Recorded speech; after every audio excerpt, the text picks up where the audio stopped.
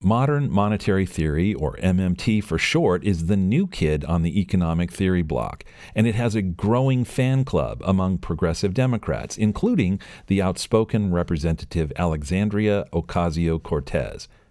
The most widely followed populizer, though, is Stephanie Kelton, professor of economics at Stony Brook University, author of the book The Deficit Myth, and formerly both the senior economic advisor to the 2016 Bernie Sanders presidential campaign and the chief economist for the Democrats on the Senate Budget Committee.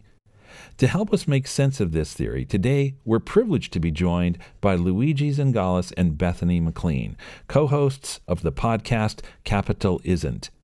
Dr. Zingales is a professor of entrepreneurship and finance at the University of Chicago's Booth School of Business, and Ms. McLean is a contributing editor at Vanity Fair, a columnist at Yahoo Finance, and a contributor to CNBC. We hope you'll give their show a listen, especially their August 2020 episode on this topic. Together we discuss just what does this theory posit. Is it really the case that deficits don't matter? Can governments like the U.S., which enjoy a dominant currency like the dollar, really print money and spend without concern for the amount of national debt this might amass? And can they pull that off without necessarily igniting high inflation? Stay tuned as we discuss all this and more right now on the Retirement Lifestyle Show.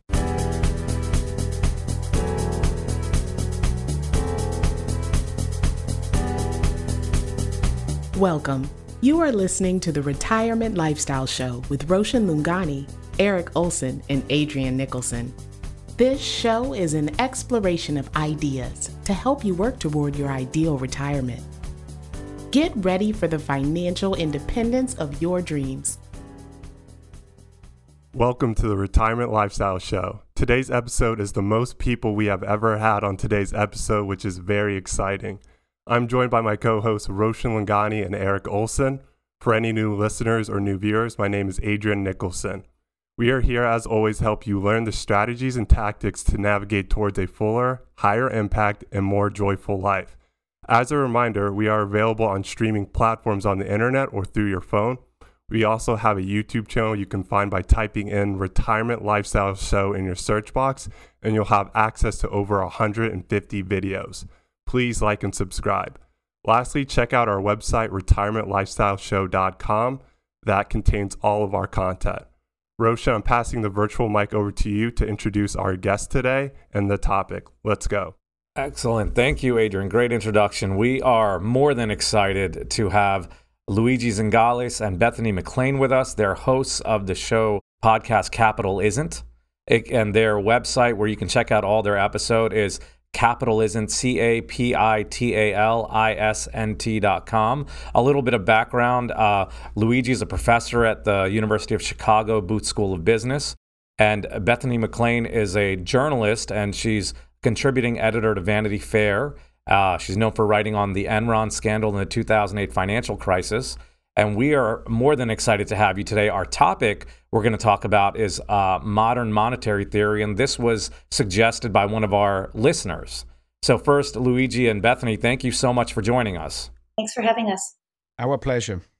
Luigi and Bethany, first of all, I just did listen to the episode that you previously had recorded on modern monetary theory. I think, if I recall correctly, it was in August of 2020. Really wonderfully done, very informative. I loved also the fact that you had a guest, John Cochran, there. And so for our listeners, we do absolutely want to point you to that episode itself if you have an interest stimulated by the conversation we're going to have today to go deeper, because I'm sure it will. That is a very much deeper treatment than we'll be able to accomplish here today.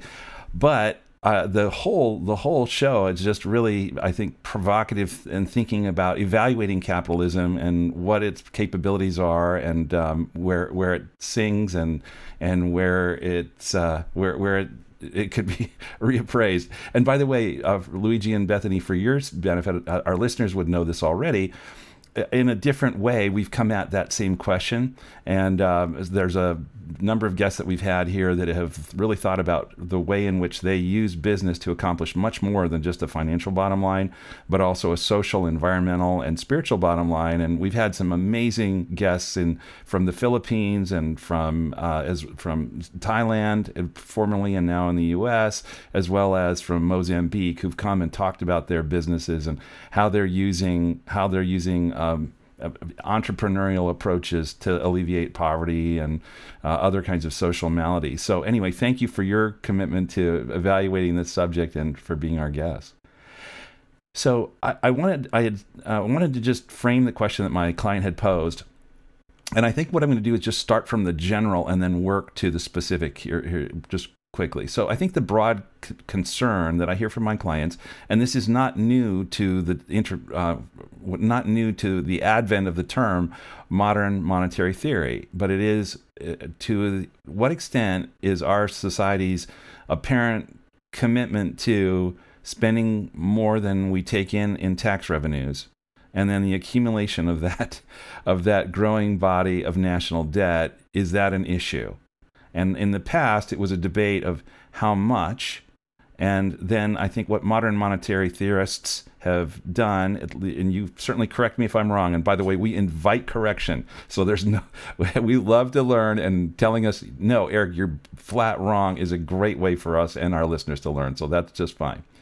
But the perception, at least, is that modern monetary theory for the first time went beyond what anything that Keynesian economists had said, in that, hey, there are times when it makes sense to deficit spend, and transformed it to, well, anytime there's anything less than full employment, if you have a printing press and you're a sovereign currency, you just go right ahead and print what you need to print and borrow what you need to borrow, and that way you won't have slack capacity. And so that set in motion, that general framework seemed to set in motion a political conversation that said, all right, well, now the gloves are off and we can just go to limitless amounts of spending and borrowing and money printing, and lost, at least at the political conversation, were some of the constraints maybe that the theorists themselves had introduced.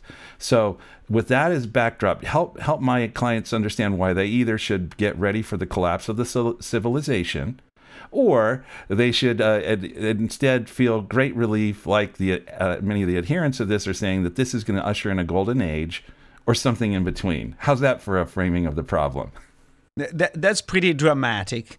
Yes, well, that's good radio right there. Absolutely. So I think that our listeners probably will remember the rise of Ronald Reagan and the campaign he did on lowering taxes.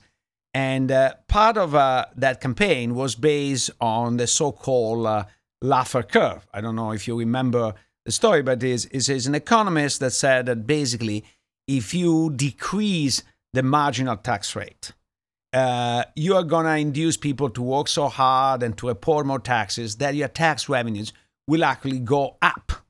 Okay, so it seems like an opportunity to have the cake and eat it too. Is kind of fantastic. You have lower marginal tax rates and the government gets more taxes. How can you refuse that? Now, what is interesting is the Laffer curve is either obvious or wrong, and most likely in the way it was interpreted was wrong. And then you will explain in a second why I make this analogy, because at some level, the Laffer curve is obvious that if you tax people 100%, you get zero revenue because nobody's going to work, right? So if you are at 100% tax rate and you decrease a little bit the taxes, probably what Laffer was saying is correct, okay? So in a sense, there is an element of truth in the Laffer curve. Now, the way it was used was saying that at the moment in the United States, if you decrease marginal tax rate, revenues will go up. And we did the experiment and was false. And basically every country that has done the experiment has been false. So they didn't drop as much as you would expect otherwise. So there is a compensating effect. But the fact that you reduce the marginal tax rates and revenue go up is not true. However, was a fantastic political sort of trope to basically reduce tax rates. So why do I say that? Because the theory, which I think Krugman said is not modern, is not really about monetary, it's not even a theory, but the MM theory is really very similar, except that it's from the left. Okay, so what they are saying that, yes, if you control your currency, so if you're not a country like Italy, for example, the country where I come from, that is part of the euro area, so Italy cannot print its own currency. Now, we want to talk about later countries like Argentina, which are in the middle. But if you're a large country like the United States that is able to have people accept their money as a final form of storage of wealth, and you are below productive capacity, you can print a little bit more of money, and you're going to have basically a little bit more of GDP. So is this argument possible in some situation and etc.? Absolutely. Okay? Now, is it in general true that you can print all money you want and not worry about inflation or anything like that? Absolutely not. Now, the term when you say the government has control of its currency or monetary sovereignty is a little bit tricky because the United States clearly have a unique privilege in the world that people take dollar as payment everywhere in the world. Okay, so the United States have what some economists call an exorbitant privilege that they can pay for their import in dollars, and they don't need to get anything else. So they print dollars and they get foreign goods. Now, this is not true for most countries in the world. Even Japan, people might accept some yen, but eventually people want to convert yen into dollar or their own currency. So that's a little bit more tricky for other countries. But for the United States, there is clearly a huge demand for dollars in the world. And so you can play this game a bit more than other countries. So if you go back to Argentina has tried to play this game, ain't working because the moment you start printing pesos, people are afraid that you have too many pesos. They try to convert pesos into dollars, and all of a sudden you have inflation instantaneously. Now, the best example for MM theory is actually Japan. Japan, they print yen, and people are still willing to hold yen. First of all, there are two things that are quite important. There is a history in Japan of the yen being a very strong currency, so people are attached to that because of that. There will be a day in which you realize that the yen is not such a strong currency, and that day, when you realize it's a bit too late. And second, there is still quite a bit of savings in Japan, so that most of the Japanese debt is actually held by Japanese institutions, and most of these institutions are forced to buy that debt. So Japan is in a very drug economy kind of system that works until it doesn't. And so I think that the long story short is, can the government print more money and push the economy a little bit farther? I think that in some situation, the answer is definitely yes. This is what, ironically, Trump has done. Trump has lowered taxes, increased the deficit, pushed the economy farther before the COVID recession, and worked fine. So it is possible to do a little bit. Now, what is too much? This is the problem is nobody knows really what is too much. And you only know after you have realized, and that's too late. So that's where it's pretty scary. Well, no, Luigi, I have a follow-up question for you. Does this make you a fan of cryptocurrency? Your description is what a lot of crypto people say. That's why you got to go all in on crypto. So, except I don't really see the use value of cryptocurrency. In a sense, to me, the real use value of cryptocurrency in this moment is for Russian oligarchs or corrupt Saudi princes to store some of their money as an hedge. So if I have my money illegally accumulated or accumulated legally, but in a very repressive countries, and I fear revolution, and I have a lot of it, putting $10 million into something that might be worthless, but with small probability I can access it anywhere in the world when I'm running away, has a pretty high value if I have $1 billion, okay? Because having $1 billion and having 990 million doesn't make a huge difference, but having zero, having 10 million may make a huge difference. And so as an edge against extreme situation, I think that the cryptos are pretty good. For anything else, I don't see the purpose. What has always intrigued me about MMT and where we are now as a country is that it's being enacted, even though most people would fight against the idea that it is MMT. But that's essentially what we're doing, and essentially, by the way, what President Trump started doing.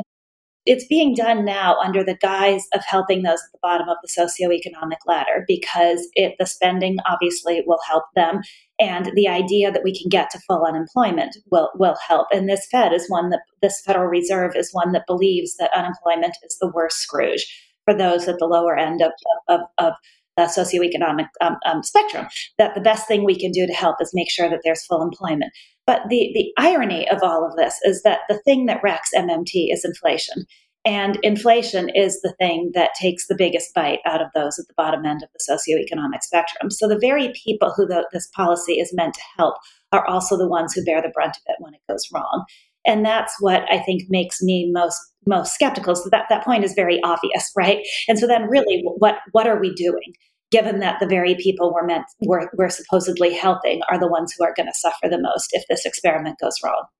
But I think that Bethany raises an excellent point, which is we need to separate the economic idea from the political idea. And unfortunately, in the United States, the two have been mixed so much that it's hard to tell apart. But really, the first proponent and implementer of so-called modern monetary theory, even if maybe it was not called that way, was Adolf Hitler. Hitler, when he took over power in 1933, he started to expand massively the monetary base, paying for rearmament with that money, and kind of forcing German people and then all the people in the other countries that Germany later occupied to hold the German mark. That was kind of a very effective way to expand military power, delaying the cost, and at some level, not having the cost, because it is true that Germany was coming out of a period of deflation with a lot of unemployment, and Hitler fixed that. So one thing is, can we use money to revitalize the economy? In some situation, yes, there are some consequences, etc. And then the second is what we use the money for. Okay, now the moment you say we use it for the green economy, everything is beautiful. If you use it for armament, that is terrible. But the principle is the same. So I think we should be very cognizant of that. You touched on something, Bethany, what you just said. I found it really interesting in your podcast episode, The Right and Wrong of MMPT, that was from October 2020.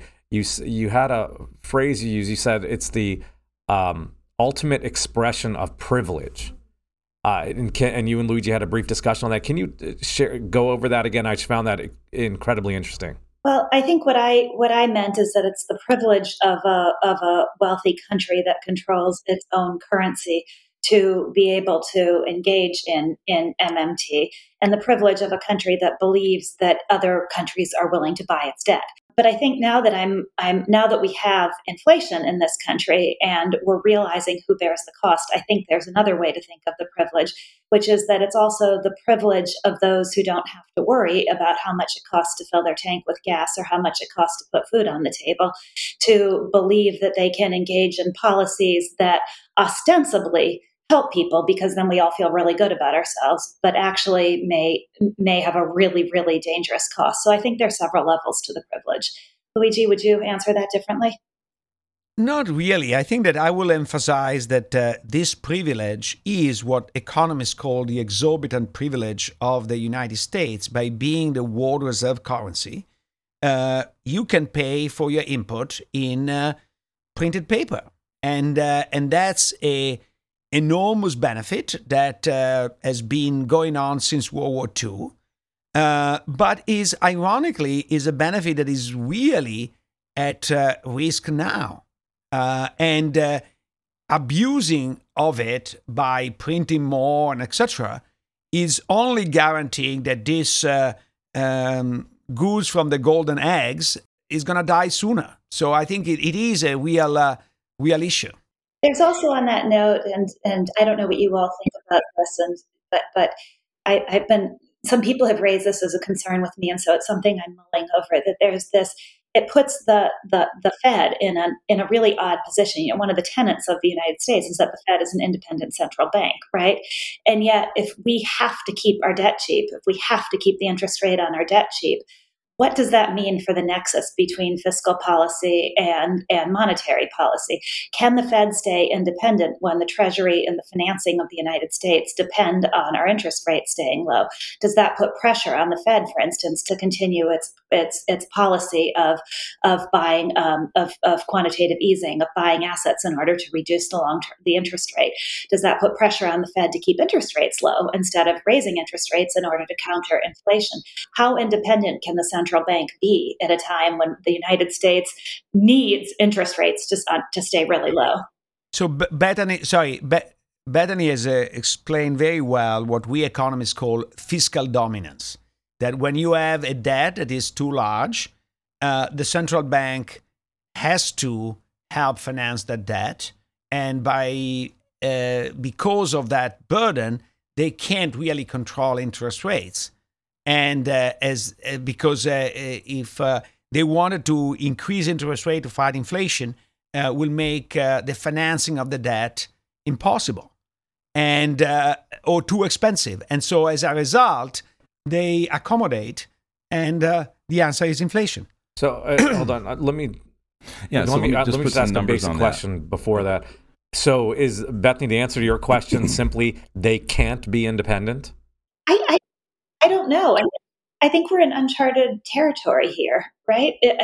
And I think, I don't even know if we're going to find out, because if some of the forces driving inflation prove to be transitory, as the Fed has said, and as some people still believe, then we may not end up in a situation where the Fed needs to raise interest rates in order to blunt inflation. And so we may not find out how independent the central bank can actually be, but we may find out. So I think I think we're headed for really interesting times. But Luigi, yeah, I think that I agree with you. I think that the notion of independence has been, I think, exaggerated everywhere in the literature. So what does it mean to be independent?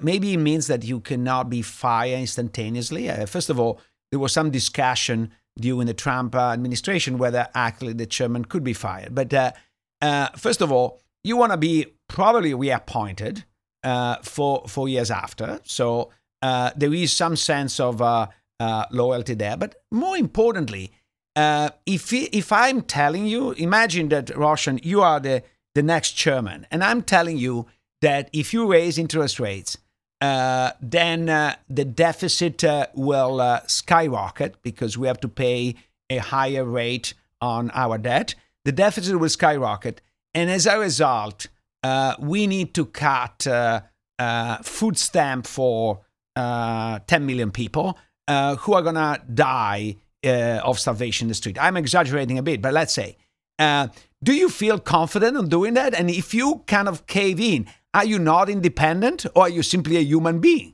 So I think that they're putting you in a situation that is really, really difficult to handle. That's what fiscal dominance is, that you are so trapped by the conditions that you can't escape. Right. So I want to just put some numbers to that, because it's one thing, when you start actually looking at the real numbers that are being spent.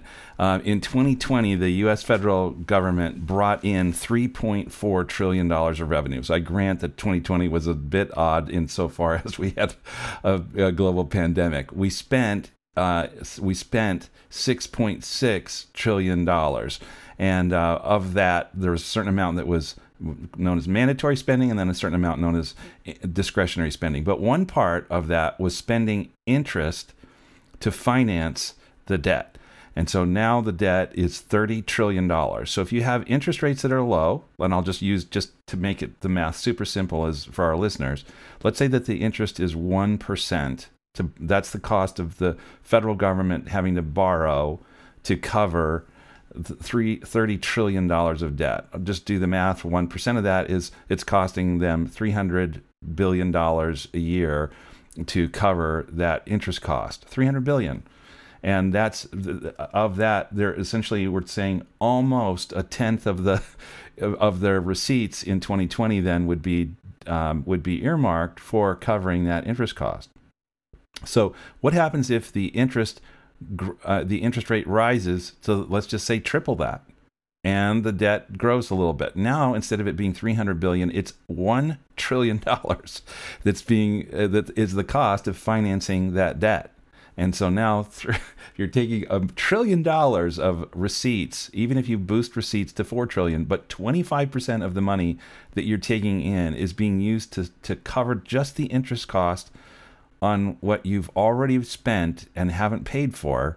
You're on this sort of snowballing effect of more and more debt, more and more interest financing cost, or debt financing cost, and more at debt being piled onto the existing 30 trillion. So that seems to be the cycle that you have to figure out how to unwind it. You've talked about what it does as one effect of that is it hampers the Fed potentially from combating inflation. But I think there are other adverse effects as well. I know that a lot of our clients have been pushed to leave bonds as a portion of their portfolio because they feel like they can't afford to own them because they're not doing anything for them except maybe dampening some volatility. So they have to then swing over more and more into risk assets, changing the composition of their portfolio, at least from what we've historically considered to be an appropriate portfolio mix for people who are in their retirement. Your thoughts about that? So first of all, I want to make sure that your listeners understand that your hypothesis of tripling interest rates is not science fiction, because if they were tripling, we'll only go to 3%, which was considered very low until a few years ago. So we're not talking about some science fiction experiment. We're talking about a return back to normal in any form or shape. And by the way, with an inflation, forget 7%, even with inflation at 4%, 3% nominal is negative real rate. So I think that is a really sort of important point to make. But you are raising a even more important point, which is the retiree in general, but the savers in general, are put in a very uncomfortable position, because even if you want to get Treasury inflation-protected bonds, TIPS, they have what? Negative 2.5% real rate. So you're basically paying the government to store your money. And if you had planned to have a nice retirement with your income, you cannot afford to do that. So I think that one aspect that we have not fully considered, in my view, is how much everybody has been pushed into stock as a result of that. This has been kind of a really taxation of the frugal and the risk averse in a way that is very ironic, because those are sort of virtues that we generally value. And also made everybody dependent on the stock market, because now there's not only the fiscal dominance, there is the stock market dominance that as a president, I'm not going to be reelected if the stock market drops 20%. Because all the retiree would be up in arms. It's not just some rich people that lose money. It's the retiree that say, I don't eat this year. There's a great quote from an economist named Mohamed El-Erian right after the Fed did the rescue of the financial system in the spring of 2020. And he said, the Fed is now hostage to the stock market. And that backs up the point Luigi just made. I almost think of this in two distinct periods, and I'd love to hear agreement or disagreement with this. But part of where we are now is a reaction to the years after the global financial crisis, where the Fed employed many of the same policies that it's employing now, resulting in what in many people's mind has been a bubble in asset prices, even heading into the pandemic and the gigantic rescue package that we did then. So there was an argument in financial circles. In fact, most smart money managers I know believed that we were in a huge bubble in asset prices, and there's a lot of worry among all the people I know about all the young people in the market who not only were not around in the days of Enron, but don't even remember the global financial crisis, much less any period where interest rates were actually rising. So we have a whole generation of people who are used to super low interest rates and asset prices that only go up, enabled essentially by Federal Reserve policy. And so then we had the pandemic, and we have that same Fed policy taken on steroids. Right? Even more spending, even more support for all corners of the market, from the safest of assets to the riskiest of assets. And if you believe there was a bubble in asset prices, that bubble just went crazy. And the argument was among economists at the time, or at least among policymakers, was that, well, there wasn't inflation in the years after the financial crisis, so there won't be inflation now. And I think the mistake they made was equating those two periods, and something is different now. And the question is, what's different, and is it permanently different? But the fact that there wasn't inflation in the years after the financial crisis provided ammunition of sorts for those who said this is the right policy, because we can always argue history is the same when we want it to be the same, right? and so there's a feeling among progressives that they got talked out of spending as much as they needed to in the wake of the global financial crisis by these worries about debt and budgets. And damn it, they're not making that mistake again, because the hawks the last time around were wrong. So they're going to be wrong this time too. And so the question to me becomes, what's different now? To back up to the actual question, I think most people I know, at least, and I can't help myself from being somewhat of a cynic, think that the markets are in really dangerous territories, that we've been in this period for over a decade now, where assets only go up and where people have forgotten what risk is. Yeah, I mean, both of you brought up some really interesting concepts, and it kind of just seems like it's just like a culmination of things that are really just, benefiting the markets, and it's causing people to take on more risk. Like when there's periods of high inflation, a good way to hedge against that inflation is equities, stocks, and also given just like the interest rate environment with the zero interest rate policy that has been going on with certain years, it's just kind of fueling investors just to take on more risk. And that's just really interesting, just depending on what your time horizon is, or like what state you are in as an investor. If you're someone just like getting started out, you probably are just having to take on like more risk, and you're looking at just maybe even alternatives to the market. And that's why you see people like looking at cryptocurrency or just other alternatives, which is just bringing in a lot more risk in people's portfolio. And we also had a podcast too, Eric mentioned this earlier, where people, are moving away from bonds because, again, they just can't keep pace with inflation. And that kind of can put people in a tough position, like where you're close to retiring. You have to kind of look at your portfolio where you can't take on that much risk. And one of the solutions in the past was bonds. They were kind of had that inverse relationship to equities. They paid you, and also kind of were a good way to store your money, where that's kind of being taken away more, which brings in more bubbles and people taking on a lot more risk than they otherwise would consider. So all these like policies and what's going on is kind of really changing how people are looking at the investing world, which is really interesting.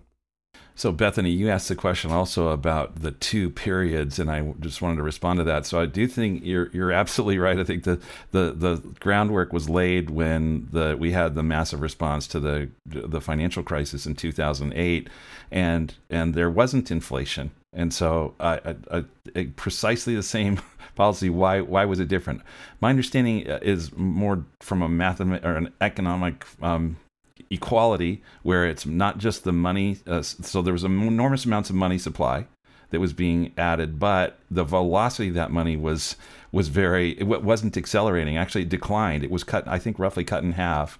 And as a result, you had M times V. You didn't get the price rise. Here, I think that we haven't had that sharp drop off in velocity of money, and as a result, now you flood the system with that money, and that contributes to that inflation, along with all the other. I fully acknowledge the constraints, supply constraints, and the impact that's had just on the supply-demand imbalance. But I don't. In fact, maybe the two of you do understand why there's been a difference in velocity between those two periods, because I think that, for at least for me, is a really interesting distinction between those two phases. I want to turn that one over to Luigi, and also have you answer the part of the question that I don't understand, which is, what is velocity of money? What does that mean, and why should we care about it? And then to Eric's question, why is it different this time? So velocity, in very simple term, is how fast you spend the money you receive.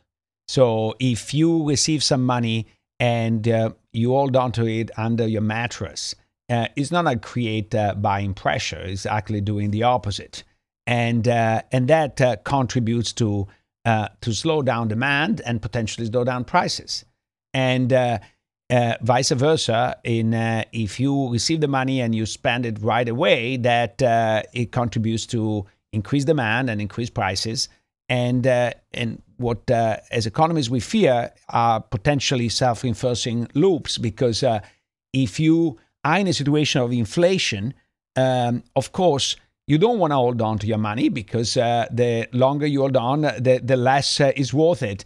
And so you literally spend it right away, and that tends to increase velocity, and increased velocity increase prices, and that's the hyperinflation loop.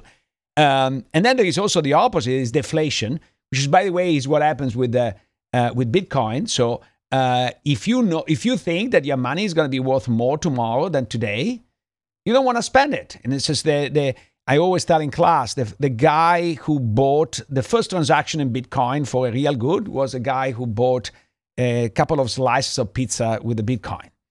At latest time I check, that pizza cost him $150 million. Okay? So I said, I'm not sure he digested well that pizza, because it's really in his stomach. So that's a way to say, if you expect your money to increase in value, you're not going to spend it. Now, if you're not going to spend it, you're not going to create demand. And so prices are going to drop. And so the value of money is going to keep going up. That's the deflation loop. So that's the reason why it's difficult to balance the two situations. Now, why the situation is different? I think the answer is very simple, is where the money went. I think that if you basically give a lot of money or a lot of liquidity to super rich people, they're not going to spend it right away. And even when they spend it, they're going to spend it in stuff that doesn't count on the CPI. So if the price of Monet double, first of all, you don't cry, because neither you nor I own a Monet. No, we are planning to buy one, by the way. At least I don't. Maybe you do, Eric. But and doesn't enter into the CPI. So yeah, the price of Monet, and you look at the world of art, prices have gone crazy. But not only recently, they've gone crazy also after the 2008 financial crisis, right?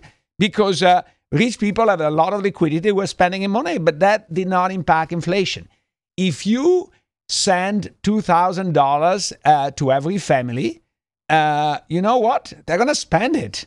Especially, they've been locked down for a year. Finally, they can go out and spend it. They're going to spend it.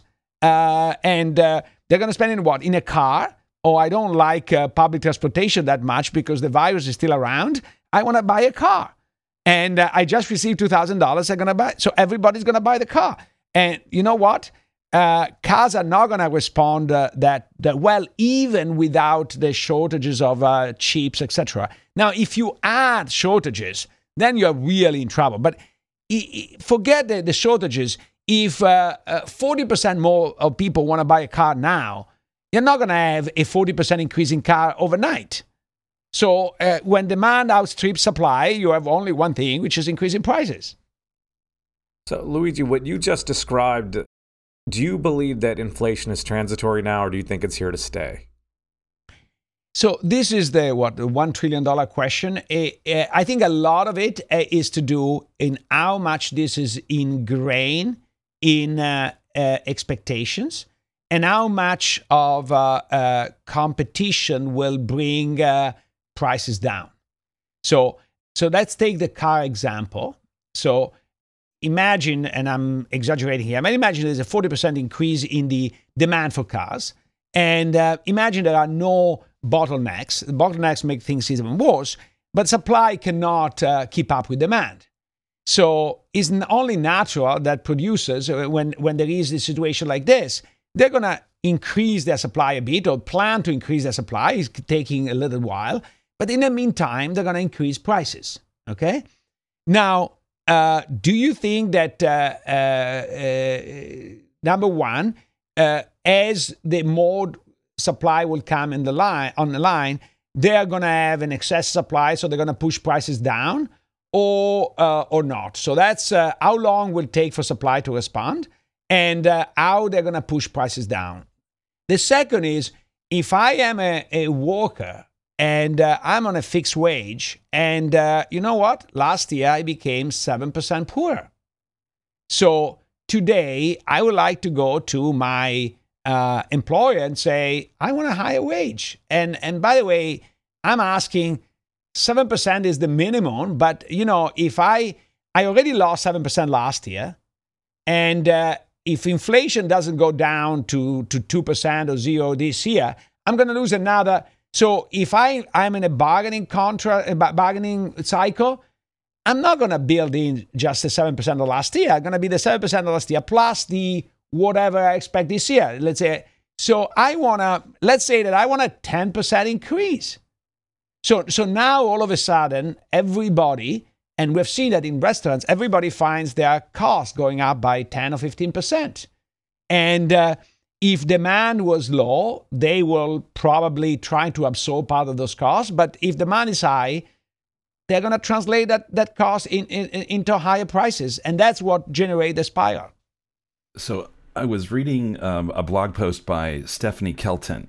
So for actually on Substack. So for those of our listeners, I don't know that we've actually mentioned her name. So the concept of modern monetary theory is closely associated with it was the most prominent, I think, proponent of it, or at least the most, I don't know, has the biggest following, Stephanie Kelton, who, if I'm not mistaken, is a professor of economics at Sunnybrook. I'm trying to remember.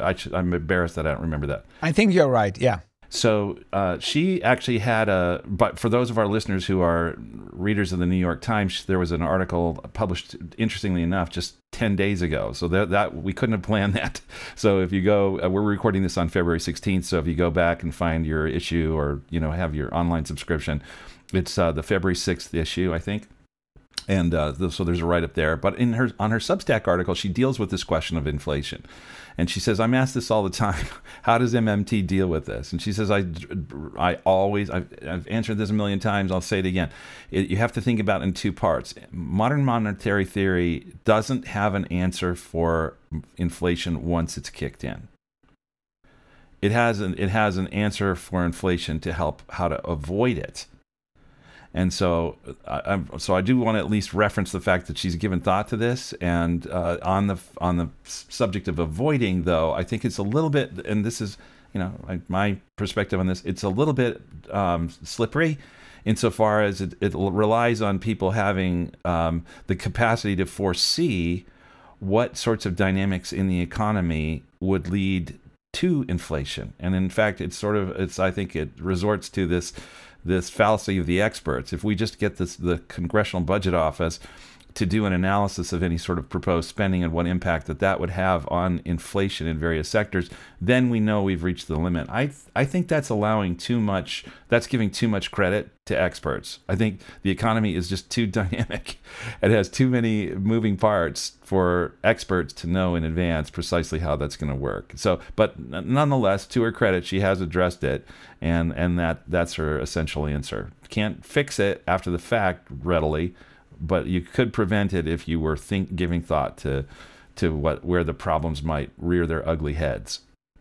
I just want to back up to augment that point with what actually happened in the spring of 2020 and even heading into 2021, because the experts, the Fed, kept saying there's no inflation. Whatever signs of this are transitory. And there was a piece I recently read in which the Fed predicted that inflation would stay at under 2% in either 2021 or 2022. And there was a piece written in the New York Times saying, the Fed's economists are generally right. And so those of you who think inflation is coming, basically the Fed knows what it's doing.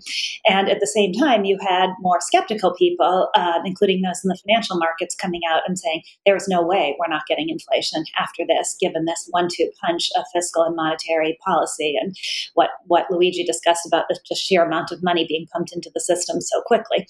And those in charge said, no inflation. So just to back up your point that, it's all well and good to be able to say we'll spot inflation when it starts happening, except we just have living evidence, life in motion of trying to spot inflation when it's happening, and didn't work so well. Anyway, Luigi.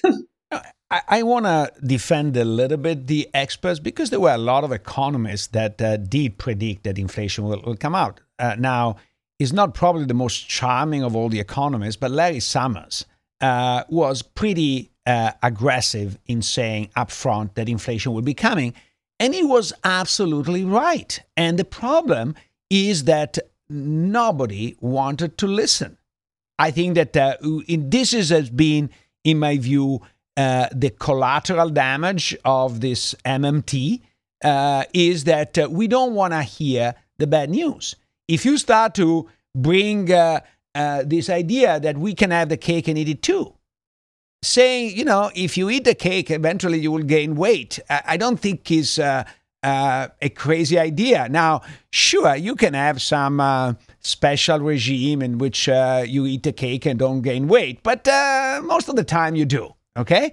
But if you start spreading the idea that all this business that eating cakes and gaining weight is completely ridiculous, people will eat more cake. There's no doubt about that, and they don't want to hear. And then when somebody say, look at your pants, they are tight because you're gaining weight. No. This is like false consciousness, and this is like you have a political agenda and whatever. And the reality is that he was right. Put that in a different way. I think that's I love that example, Luigi, and that makes sense. But it's way more fun for money to be free than for money to cost something, right? So what gets in the way of spotting inflation is what gets in the way of everything, which is human nature. So you've given some people something and said, this is free, we can do this. Oh, wait, we have to stop. There might be a warning sign here. I mean, the natural human tendency is going to be to say, oh, that red flag is just transitory, because you don't want it to be a red flag. It's human nature. The Fed is missing inflation and making us all fat, I guess, Luigi, huh? Indeed. No, but I think that one aspect that we should not underestimate is what is the role of media in general, but social media in particular, in harassing the Cassandra that are needed to keep a system in place. So you need some people that tell publicly the ugly truth, because Cassandra, for those of you who don't remember the story, but she was right that the Trojan horse was a Trojan horse, okay? And she did not end up very well in history, but she was right, and people should have listened to her. But I think that, and I think that the role of experts should be that one. However, we live in a consensus society. So if you say something that is politically unappealing, you get completely bombarded by the other side saying that you are this, you are that, and really harass online and offline. And so I think that we are silencing the Cassandras, and that's the reason why we don't see the problems when it's coming. I think that's a really great point, because it's the political connection. It's this nexus between the expertise and then the political process that processes that expertise that I think is actually in the argument that I read, at least as Stephanie Kelton framed it in this particular blog post, seems to me to be the fundamental fallacy of this working.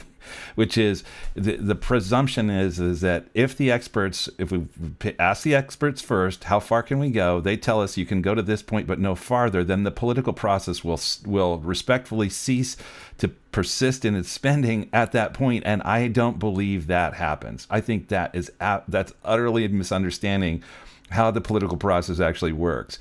People adopt whatever their agenda is. They'll adopt a narrative that will support that, and then persist until they're ousted, I suppose, is what. And they have another day to fight in the future when they recover their power. But I cannot see people, and by the way, Luigi, I was not trying to beat up entirely on experts. So you being an expert, with all due respect. So No, it's fine. I beat up on experts all the time, so I don't think that it is a problem. And I think the experts tend to be actually wrong a lot of time, precisely also because of this political constraint. I think that it's not that people inside the profession don't see some problems, is that they don't come out because the incentives are not there. But there is another point to what you are saying that I would like to elaborate, because I find it pretty scary that she says, we know how to prevent inflation, but once it's in, we don't know how to handle it. Because it's like saying, I recommend control fires to keep up the forest problem in California. But if one goes out of hand, I don't know how to handle the situation. In a sense, if you play with fire, you need to know how to handle it when it goes out of hand. Because no matter how good you are, I think this is the importance of resilient systems. Resilient systems are the ones that are resilient to mistakes. Are mistakes by experts and also to bad luck. Sort of, the expression "as happens, it does." And if we have a system that, if it happens, we don't know how to deal with it. Wait a minute, you don't want to use that as your theory, because does not have way to handle the problem.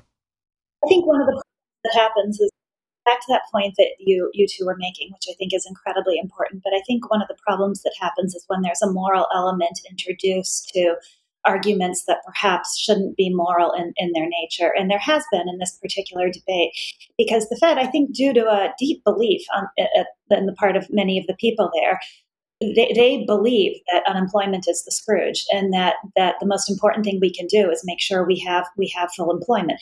But it introduces this moral element to the debate, in the sense that if you say, wait, there should be a limit on spending, wait, what about inflation? You are a bad human being who doesn't care about those at the bottom of the socioeconomic ladder. And in reality, we should be able to separate those two things out, right?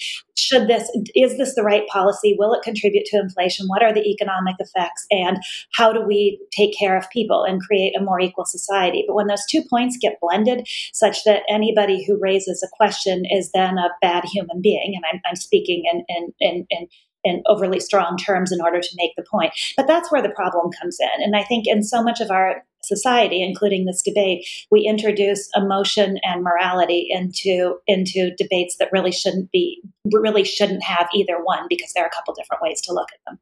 But Bethany, you will have an opportunity to actually look at the control experiment in action, because the European Central Bank does not have a dual mandate. The European Central Bank has only the mandate of price stability. So you can be the most caring person, but you should not, at least according to your mandate, look at unemployment. You should only look at price stability. Now, there is inflation in Europe, less than there is here, but there is inflation in Europe. We'll see how they handle it. And this is Christine Lagarde, who is a chairperson of the European Central Bank, came out with a very confusing speech the other day. So she's not exactly leading very clearly in that direction. So we'll see how different the outcome is due into the mandate. Is that in part because in Europe you have such a much more robust social safety net that they don't feel it's necessary to have full employment as one of their objectives? Or is that just a byproduct of some other aspect of their history? I think historically is that Germany was always very hawkish against inflation, and they will only agree to give up the Deutsche Mark for a euro under two conditions. Number one, that the central bank will be in Germany because they wanted to have the political pressure, speaking of, in their country. And two, that there would be only one clear mandate, the one of price stability, to avoid anybody to do anything else.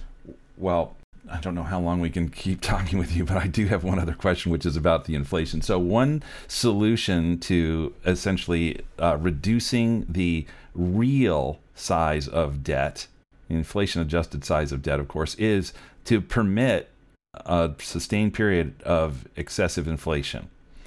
Because what that really does is then it permits you to pay back that 30 trillion and growing with an economy whose in nominal dollars is expanding more rapidly than perhaps the debt is, if that's possible. I don't know at this point.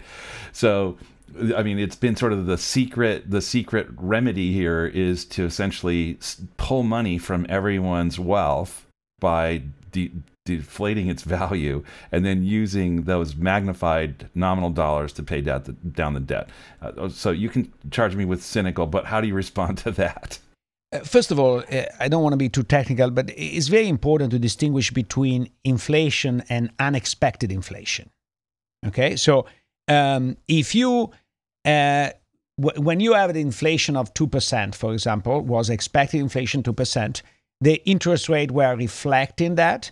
And so you don't expect really that the debt will be reduced by 2% per year because they're paying an interest, which is the 2% inflation plus some real rate. If you expect inflation of 2% and you get 7%, then de facto you are taxing every holder of debt for 5% and redistributing that amount, which if it comes to the government, you're basically taxing every person the 5% and give it to the government.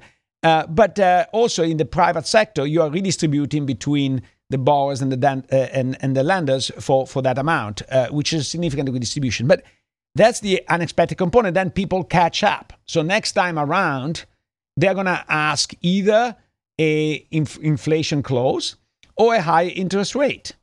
So the impact of this reduction in the debt is only for the surprise inflation, and that's dangerous because if you want to use that, you have to keep people surprising up.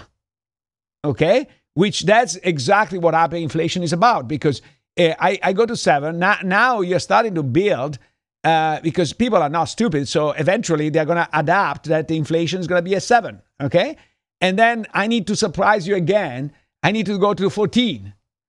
I also have one final question. Let's see if it's final. But it's if I'm someone listening to this podcast as an investor, how can I use what we've just discussed to at least point me in the right direction of how to invest or where to look for opportunities? They just do the usual thing. The more you save, the more you're gonna. I don't know. I think it's a really fraught environment, and I think a lot of the people out there managing money have never seen a downturn, let alone an environment of rising interest rates. So Luigi's going to have a more helpful answer. Not much more helpful. I think Bethany is right that it's a very tough environment to be in, especially I would say for your median listener, who is somebody that is kind of older.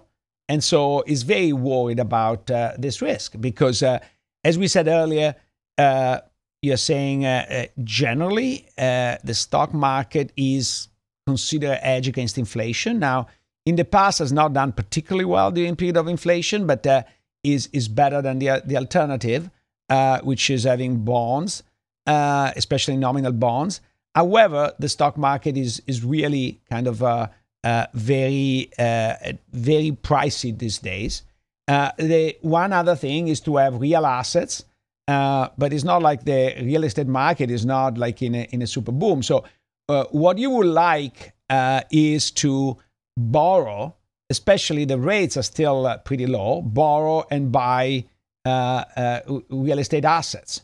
Now, if you are young, that seems to be a very good strategy.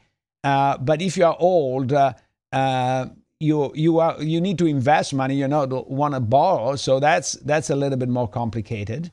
So I think that maybe diversifying a bit your currency holdings to say, in case the dollar were to depreciate because too many of them are printed, owning some euros might not be, or Swiss francs might not be such a bad idea. So that's one strategy. And the other, try to invest in stocks that do have a good cash flow and tend to do well in period of inflation. Yeah, I was just going to say, well, I think we've covered a lot of territory here, and we've gone an hour, so I don't want to impose that much longer on your time. So thank you. I just would say, unless there's something else, that we just wrap up. But Bethany and Luigi, thank you so much for carving out time to talk with us and share the benefit of your knowledge and wisdom with our listeners. I just want to also just once again point our listeners to the Capital Isn't podcast, and as well as recent episodes, but also don't forget to get back to that August 2020 episode on modern monetary theory and listen to the further development of this idea that they had prior to I think are recognizing just what was unfolding in the area of inflation. And so there's other aspects of that discussion, especially with John Cochran, who was part of that conversation. Just a lot of benefit you can derive from that episode. Yeah, I wanted to echo what Eric said. Bethany, Luigi, thank you so much for joining us. For all the listeners, again, their podcast is called Capital Isn't. The website is CIPATALISNT.com. They've great episodes for you to check out. As Eric highlighted, the modern monetary theory episode that really inspired us, along with Eric, your client who asked the question and our listener, to put this episode together. So Bethany, Luigi, thank you very much again. We really appreciate your time and joining us. Thank you for having us. Thank you.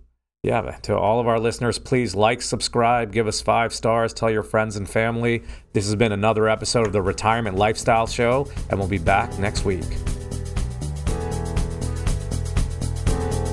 Schedule a conversation with Roshan, Adrian, or Eric today at retirementlifestyleshow.com. Roshan and Eric are certified financial planner practitioners. They, along with Adrian, are investment advisor representatives and serve clients across the U.S. with financial planning and investment advice through Arete Wealth.